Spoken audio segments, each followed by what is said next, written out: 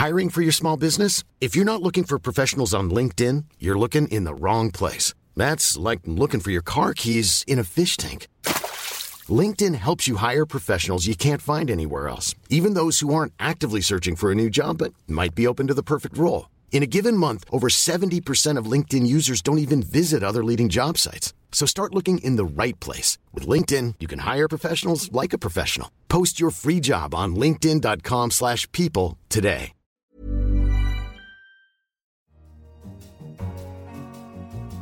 In London, this is The Economist. You're listening to Tasting Menu, a mouth-watering weekly selection of some of the tastiest items from across our coverage. I'm Anne McElvoy, head of Economist Radio. And on your menu this week, why the hometowns of African leaders are raking in Chinese aid. Berlin defends its most radical theatre. And a requiem for the Playboy Emperor. But first, the bull market in everything was our cover line this week. Asset prices are extraordinarily high across the board, from stocks to bonds to property to bitcoins. In a troubled world of trade tiffs and nuclear braggadocio, is it time to worry? No one would mistake the bloodless run-up in global stock markets, credit and property over the past 8 years for a reprise of the Roaring '20s, or even an echo of the dot-com mania of the late 1990s. Yet only at the peak of those two bubbles has America's S&P 500 been higher, as a multiple of earnings measured over a 10-year cycle. Rarely have creditors demanded so little insurance against default, even on the riskiest junk bonds. And rarely have property prices around the world towered so high. The world is in the throes of a bull market in just about everything. Sounds promising, so where's the beef? There are two immediate reasons to worry. First, markets have been steadily rising against a backdrop of extraordinarily loose monetary policy. If today's asset prices have been propped up by central bank largesse, its end could prompt a big correction. Second, signs are appearing that fund managers, desperate for higher yields, are becoming increasingly incautious.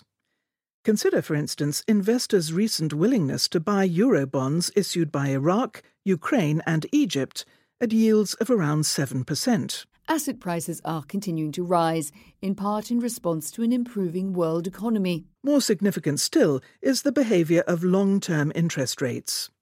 They have fallen steadily since the 1980s and remain close to historic lows. But investors who assume this time might be different are playing with fire, we warned. Many hazards could derail the economy and financial markets, from a debt crisis in China to an American-led trade war or an outbreak of fighting on the Korean peninsula.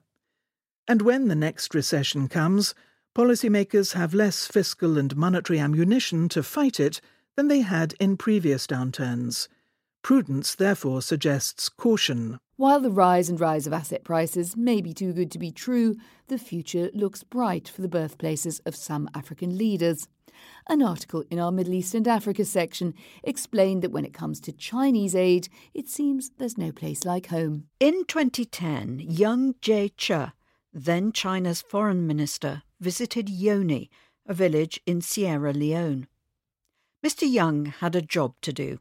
Hand over a fancy new school financed by Chinese aid to the local authorities.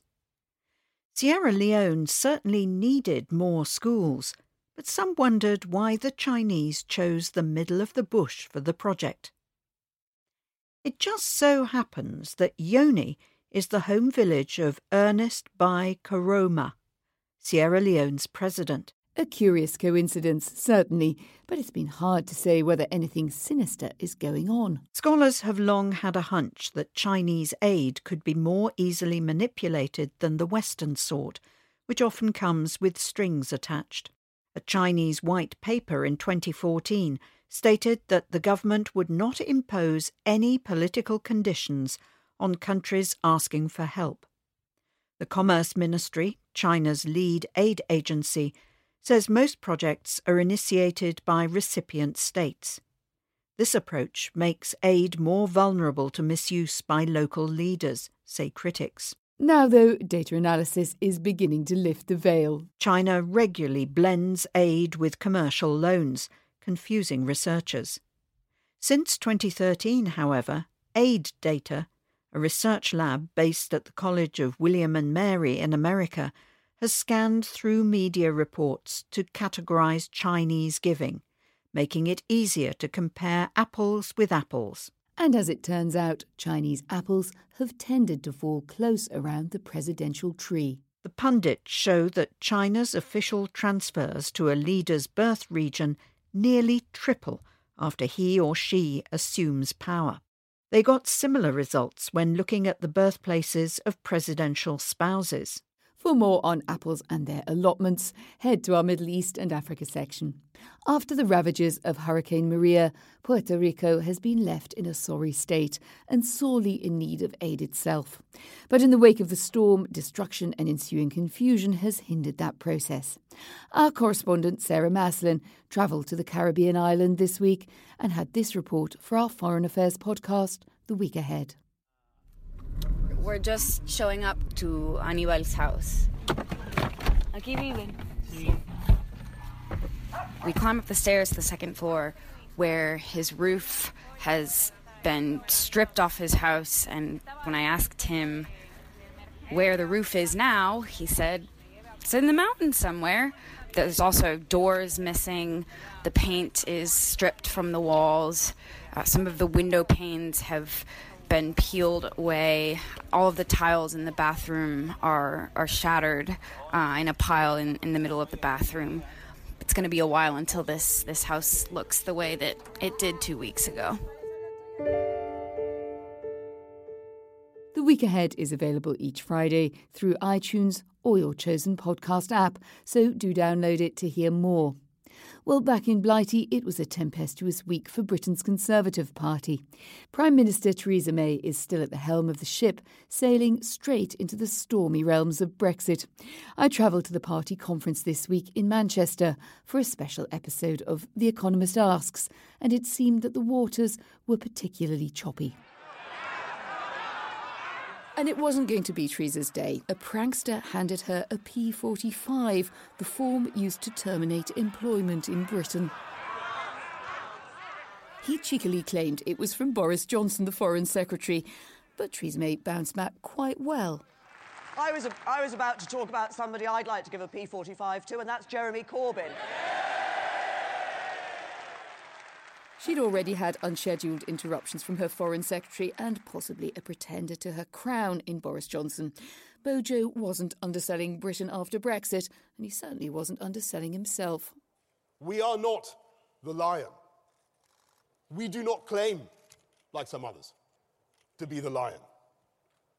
That role is played by the people of this country.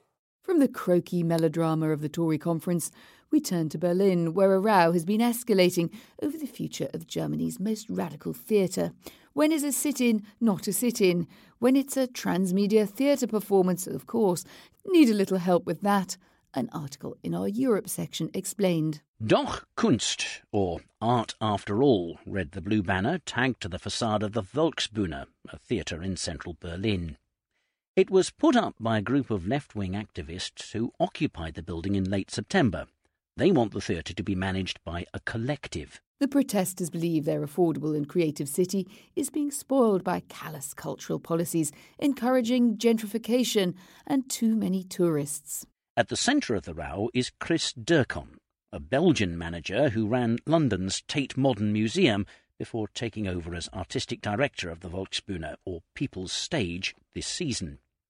The appointment, announced in the spring of 2015, ousted Frank Kastorf, a famous East German director who had led the theatre to international renown with politically charged productions and generous state subsidies. While some hope that Mr. Durkon brings a cosmopolitan breath of fresh air, many worry that a mainstream gallery manager can know little about life at the raw edges of Berlin's avant-garde. The Volksbühne has taken on a symbolic role in a wider debate over the relationship between art, globalisation and the future of the city.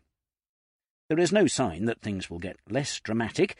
After talks failed, the activists were offered rooms for debates and performances. The occupiers were kicked out by the police. The actors have returned to rehearsals. The activists have shifted their revolution to the square just outside. There they host talks and performances and vow to continue their fight. Over 40,000 people have signed a petition asking Berlin's mayor to renegotiate the theatre's future. The next act has begun. And as Bertolt Brecht once put it, der Vorhang zu und alle Fragen auf, the curtain down and all questions still open. With that still developing, we turn to the evolution of language itself. Writing in the pages of our Books and Art section this week, our linguistic guru, Johnson, ruminated on a new book, suggesting that language is not just 200,000 years old, but almost 2 million.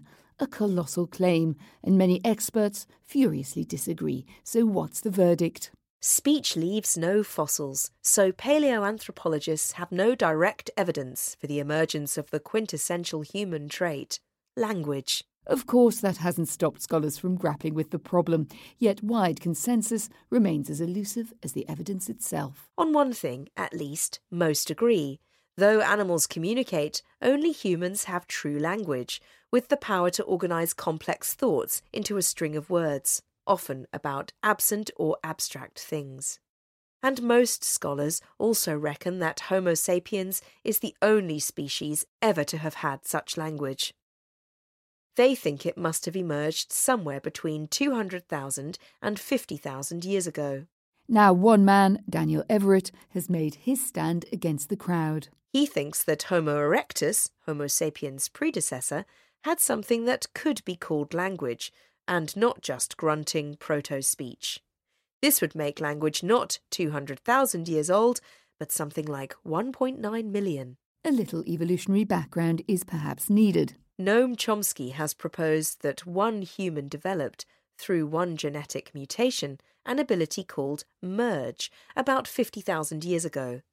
Merge allows two linguistic units to be joined into a single one, such as a complex noun phrase, the house and the hill becoming the house on the hill, or a complex sentence, Sally loves Lucy, becoming part of Bill knows that Sally loves Lucy. And the mind can merge beyond this, manipulating these new units to create yet more complex ones. This, called recursion, is what Mr. Chomsky calls the language faculty narrowly defined. And that is what Mr. Everett thinks is unnecessary. Homo erectus, he thinks, probably really did talk something like me Tarzan, you Jane, but with this he could do quite a lot.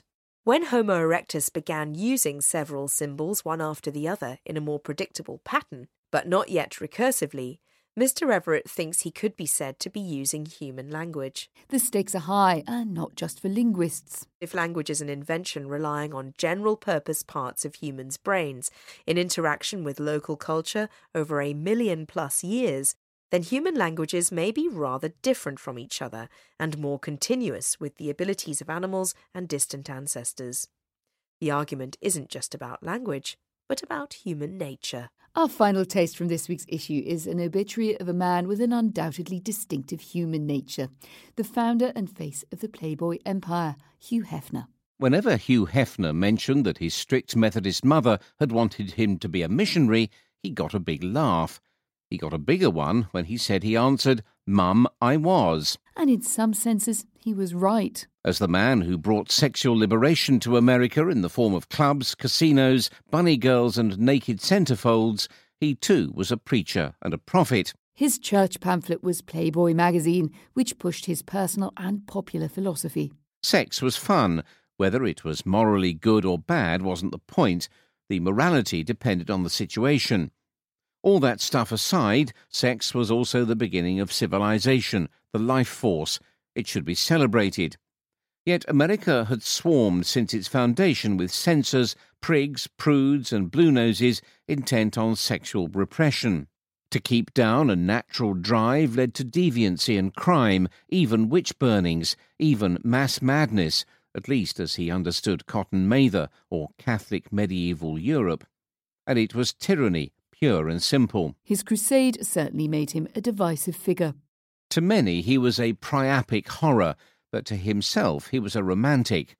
Playboy was really a boy-girl romance magazine.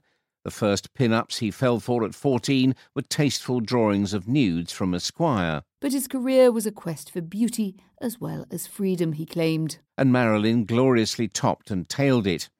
He never met her or paid her for those photographs, but he forked out $75,000 to get the crypt in Woodlawn right beside hers.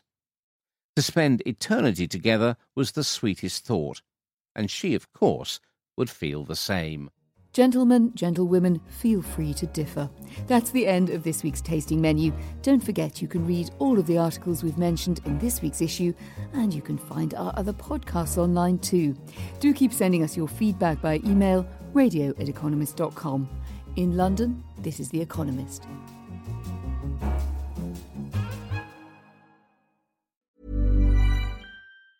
Even when we're on a budget, we still deserve nice things.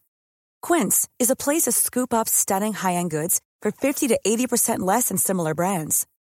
They have buttery soft cashmere sweaters starting at $50, luxurious Italian leather bags, and so much more. Plus, Quince only works with factories that use safe, ethical, and responsible manufacturing. Get the high-end goods you'll love without the high price tag with Quince. Go to quince.com/style for free shipping and 365-day returns.